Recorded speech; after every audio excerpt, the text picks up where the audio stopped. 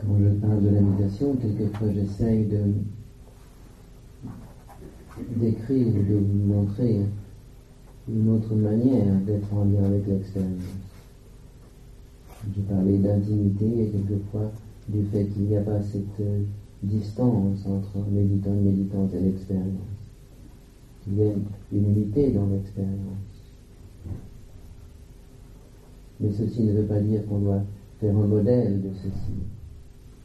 C'est simplement pour que l'on puisse questionner le modèle que nous avons habituellement, qui est d'une personne observant une expérience. Pour s'ouvrir une possibilité différente d'être dans l'expérience. Ce n'est pas la seule manière, il y a d'autres possibilités. Mais parlant d'intimité, ce n'est pas pour qu'on essaye artificiellement de créer ceci, mais simplement pour qu'on s'ouvre à cette possibilité.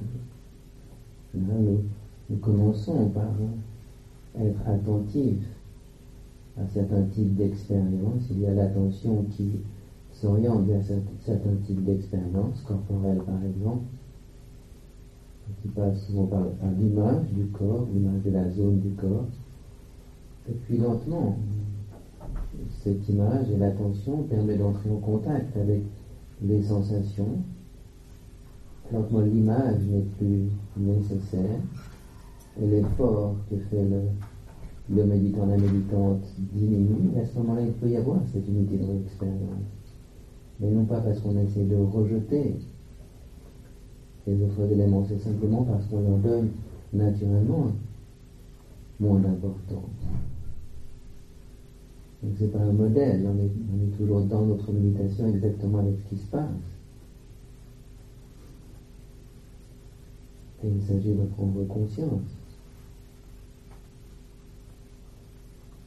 Maintenant, prenons le point d'ancrage dans les sensations corporelles ou la présence du corps.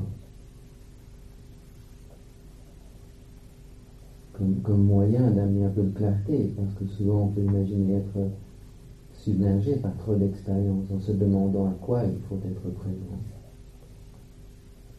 Et il ne faudrait pas être omnibulé par ce type d'expérience, au point de ne pas prendre conscience de la qualité de la conscience qui médite.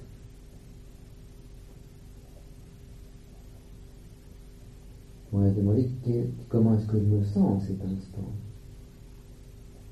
Calme, tranquille, ou agité, inquiet,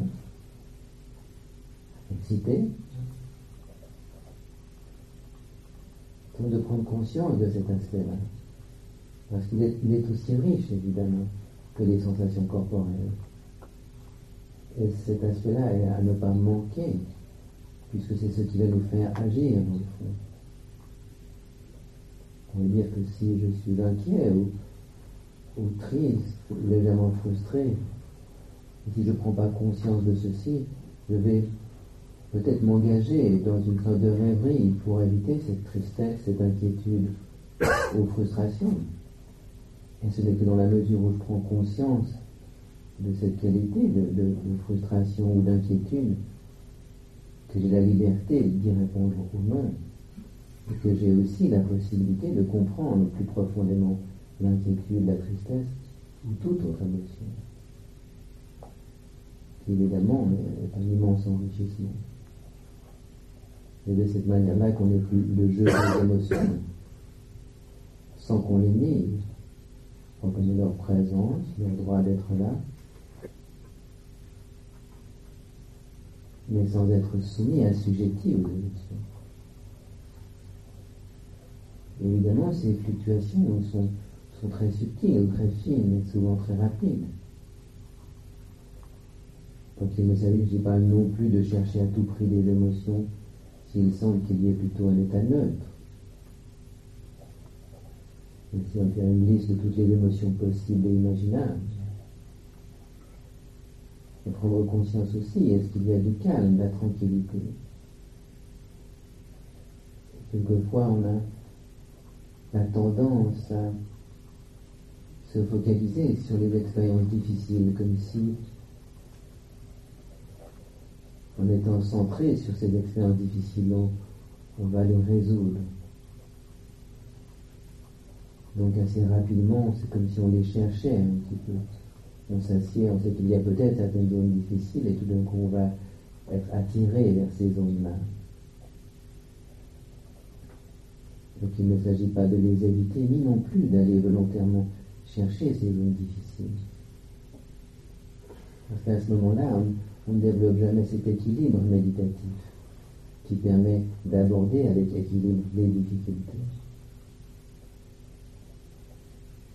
Vous prenez conscience vraiment de la qualité de l'esprit qui me dit qu'est-ce qui se passe en vous en ce moment. Comment est-ce que vous vous sentez? Et quand il ne s'agit pas simplement de donner un nom, de mettre un mot dessus. Comme si on demande à une personne qu'on croise le matin, comment ça va très bien, merci et vous. La personne n'a pas vérifié d'ailleurs.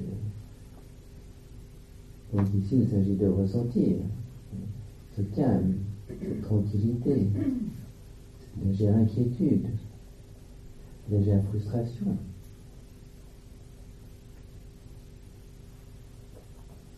Et de s'ouvrir à cette dimension de l'expérience.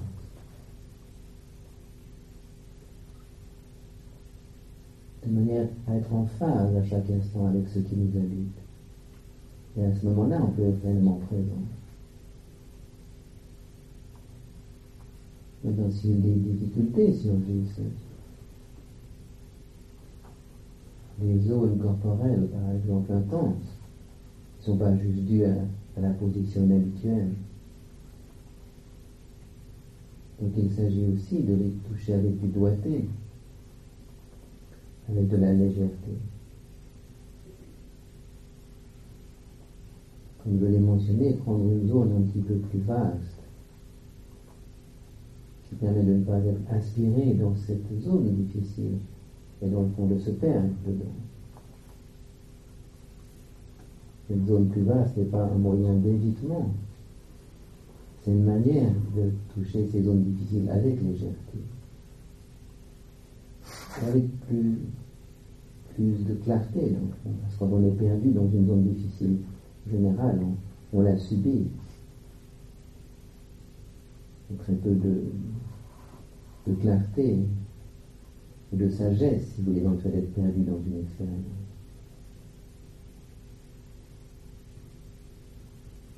Il se peut parfois, évidemment, que certaines expériences intenses nous inspirent, pour ainsi dire. À ce moment-là, il est peut-être judicieux, si on sent que c'est difficile, ou on se sent submergé, volontairement changer de zone d'expérience. Choisir une autre zone du corps. Aussi, on pourrait utiliser l'audition. Il n'y a pas beaucoup de bruit, mais on n'a pas besoin de bruit intense pour être dans l'audition. Les moindres craquements sont une manière très intéressante d'être dans l'audition. Même conscient du silence, si vous voulez, qui n'est jamais un silence parfait. C'est une manière de rester présent dans l'expérience et d'amener une autre perspective aussi.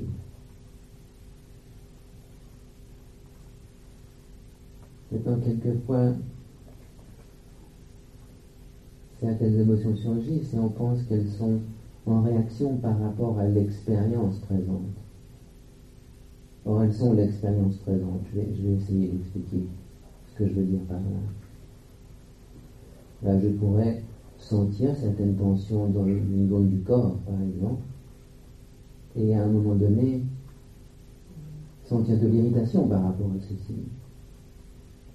Je suis irrité par rapport au fait de sentir à nouveau cette tension corporelle, ou cette douleur, pour parler en termes très généraux. Mais en fait, il est bien possible que ce que j'éprouve, c'est justement, je suis en train de rencontrer mon irritation, mon impatience. Et je crois qu'elle est par rapport à la circonstance présente, mais en fait, elle est la circonstance présente. Donc à ce moment-là, je peux éviter de rencontrer cette impatience ou cette irritation. Disons encore cette tension, encore cette douleur, en essayant de peut-être d'amener mon esprit ailleurs, sans me rendre compte que l'enjeu ici, ça serait justement de toucher cette irritation ou cette impatience. Donc très souvent, c'est On croit que c'est une réaction à l'expérience présente, par exemple à la situation corporelle présente, mais en fait c'est le contenu de l'expérience.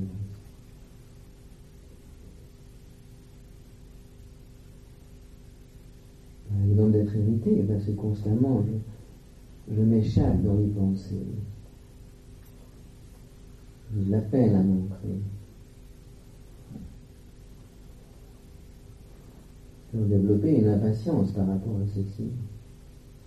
J'en ai marre de toujours m'échapper sans arriver à m'ancrer dans une expérience présente. Mais cette irritation est peut-être bien ce qui me porte, ou cette impatience, ce qui me porte à penser. Ce qui me pousse à penser, cette impatience. Les pensées vont très vite, on peut faire tellement de choses. La pensée est un moyen de sortir d'une situation. Donc il se peut qu'on ait tendance à vouloir se précipiter hors de... Et ça, on le remarque bien dans cette tendance à être très cérébral ou mental.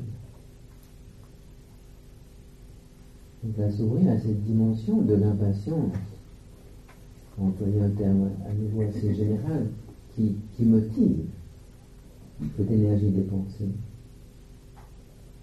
Alors il est difficile de calmer les pensées, pour ainsi dire, alors que la motivation reste là.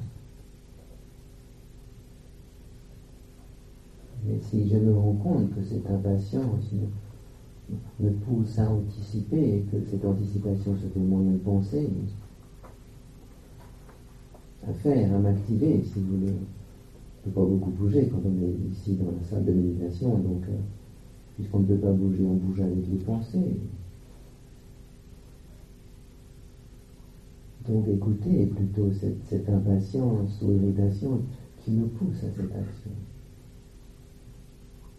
Et ça, c'était évidemment extrêmement enrichissant, plus que dans le fond si j'arrivais à me concentrer avec beaucoup de discipline et de force, sans toucher mon impatience, par exemple, ou mon irritation. Parce qu'à ce moment-là, si j'emploie plus cette force, discipline pour me concentrer, l'irritation, elle est là. Je ne l'ai pas touchée, je ne l'ai pas comprise. Je ne l'ai pas dénouée, ou si vous voulez, elle ne s'est pas dénouée, puisqu'il ne s'agit pas de dénouer volontairement. Je ne lui ai pas permis de se dénouer. Parfois, dans la pratique surgit de la fatigue. C'est fatigant, on a l'impression que c'est un boulot immense, cette méditation. On nous dit qu'il n'y a pas grand-chose à changer ou à transformer, mais c'est tellement fatigant. Donc là, on peut bien prendre conscience que dans le fond, on s'active, on veut faire quelque chose, il y a une sorte d'énergie qu'on met, mais qui n'accomplit rien du tout si ce n'est que de mettre de l'énergie.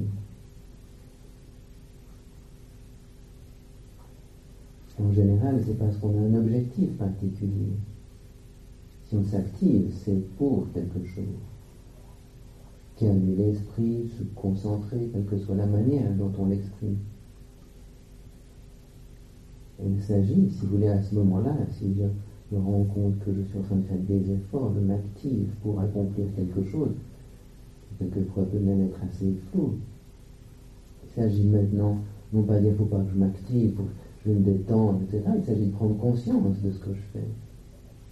Conscience de cette activation dans laquelle je me mets, de cette énergie que je mobilise. Un peu comme, dans le fond, comme une voiture à l'arrêt, mais on appuierait sur le frein et l'accélérateur en même temps. De se rendre compte. Elle est présente à ceci, à cette énergie qu'on mobilise à ce moment-là. Voilà ce qui se passe pour moi en ce moment. Je suis en train de m'activer, de vouloir faire ma méditation. Voilà exactement ce que je suis en train de faire, ce qui se passe pour moi. Il ne s'agit pas de le juger ou de le condamner, certainement pas de le nourrir, mais d'en prendre conscience. De nouveau, la prise de conscience de ceci est plus riche que si je voulais forcer à me calmer en essayant de m'agripper à quelque chose de particulier.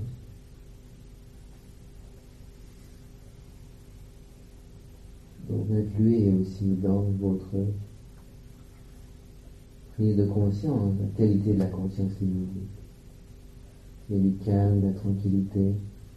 C'est important d'en prendre conscience. Tout en revenant sur la zone d'ancrage, s'il n'y a rien qui vous mobilise naturellement.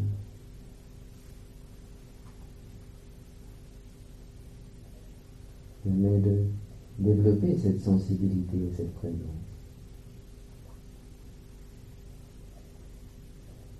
Et puis si vous avez des douleurs dues à la position habituelle, changez de position clairement, tranquillement, prenez conscience de ce mouvement que vous faites. Prenez conscience tout d'abord de l'aversion qu'il y a par rapport à la douleur, de la décision de changer, du mouvement lorsque vous changez, et puis de cette sensation agréable en général quand la douleur disparaît. Et ensuite restez dans l'immobilité sans rigidité.